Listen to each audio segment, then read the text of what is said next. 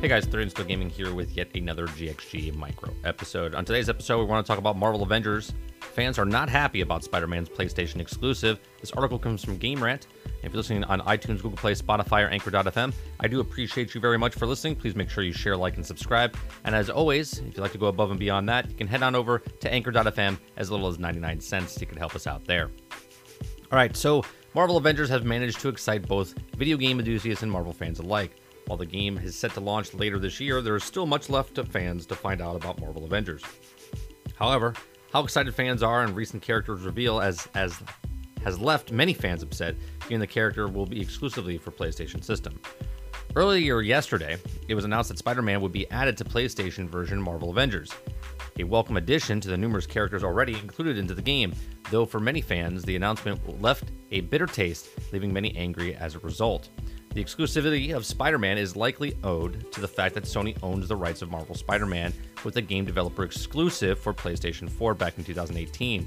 Though regardless, many fans who own a non-PlayStation system felt betrayed by the move to have Spider-Man be a PlayStation exclusive hero, almost though as they would be buying the exact same game but with less content. Console exclusive games and content are not new concepts with the game industry by any means. In fact, over the last several decades, there have been plenty of different versions of the same game developed across different platforms that turn on dissimilar from one another. Although in case iteration seems somewhat warranted considering the already limited number of playable characters included in the Marvel Avengers. So, a couple of people are saying anti-consumer, check. Make Spider-Man have no real impact of the story, check. Confirm we're never planning crossplay in the first place, check. I'll try to stay pretty positive on Twitter, but it makes my blood boil, as one person said, Stevie B. Graham Sheen says, can we all agree that the console exclusive content sucks? Exclusive games are one thing, but when players are punished for supporting their console, paying the same amount for the same game for less content, the system is unfair. I want to play Spider-Man as well. Lewis Smith from Twitter says, if the whole Spider-Man PlayStation exclusive in Marvel Avengers leads to X-Men beginning exclusive to Xbox, I'm not going to be pleased. Every player, regardless of platform, deserves the whole thing. Back to the article, it says this could simply be a sign that each version of the game will have a different playable character exclusively for a specific version of the game. So if PlayStation gets Spider-Man, then maybe PC version will get Hawkeye, or Xbox version will get Guardians of the Galaxy character. Then again, there's likely to be a playable DLC character that should get subsequently launched after release of the main game. Maybe that will be an included console exclusive characters. In any case, the release of the game is only 1 month away, so Square Enix and Crystal Dynamics are going to announce additional console exclusive characters, then hopefully it happens sooner rather than later. In spite of the lack of playable characters, a screenshot of cluttered inventory screens, and prospect of console exclusive characters, the game is still looking promising to many. Marvel Avengers will release on September 4th, 2020 for PlayStation 5, PlayStation 4, Xbox X, Xbox One, Google Stadia, and PC.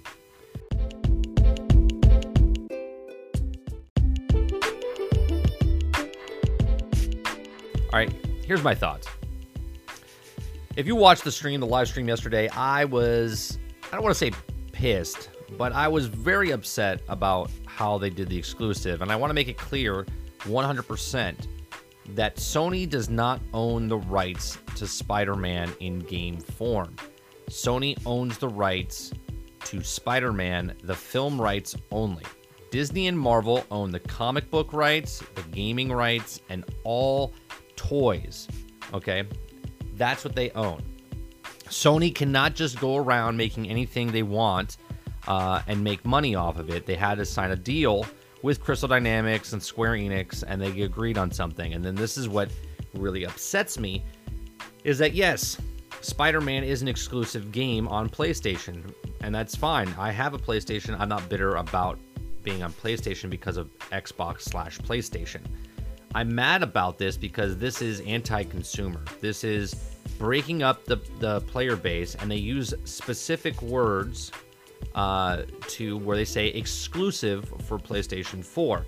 Now, to mind you, this was leaked earlier this weekend, and then reached out were on Marvel, on Square Enix, on Sony, and nobody said anything. They wouldn't confirm nor deny, and we know in the real world, when you don't confirm nor deny, that it is true. So here it is. The game, the next day, they come out and say, hey, Spider-Man is exclusive for PlayStation 4. Now, they don't say time exclusive, and I really do believe this is a time exclusive. The way they were talking about this game ahead of time, saying all content is free to all players across all platforms is what they said. And now, here we are with Spider-Man on the PlayStation 4 and not on Xbox. Now, I do believe this is a time exclusive. It could be up to 1 year. Again, this is me just speculating, but I just see it's really dumb to take 3/4 of your player base. I mean, let me read the possible things again, right? At the bottom of this article, it tells you what it's for. Okay? So you have 1, 2, 3, 4, 5, 6. 6 consoles. Okay, PlayStation 5, PlayStation 4, Xbox Series X, Xbox One, Google Stadia, and PC. Systems. Okay? 6 systems. And yet you're only making this character for PlayStation 4 and PlayStation 5, justing out the Xbox, Xbox One, Google Stadia, and PC. Now, I went over a little bit of article last night on stream that there's 1.3 billion people that own a PC that are gaming, that are gamers. 1.3 billion gamers play on PC, right? There's I think it was 102 million people own a PlayStation 4. Obviously, nobody owns a new PlayStation yet or a new Xbox yet. And there was only 42 million people that owned an Xbox One. Now, Google Stadia, we don't know the numbers there. Okay, but 1.3 billion, and then Xbox is 42 million, and yet you're only marketing to the 102 million. Now, obviously, not everyone's going to buy this game. Not everyone's interested in marbles. Not everyone's interested in the video game looter shooter. So I think it's a dumb move on Crystal Dynamics' part to team up with Sony with Spider-Man, especially since it's not even Spider-Man from the Insomniac games. It's a standalone Spider-Man. This is another reason I think it's a time exclusive, because it's built from the ground up with the Crystal Dynamics crew, working with people that have designed Spider-Man for the comics.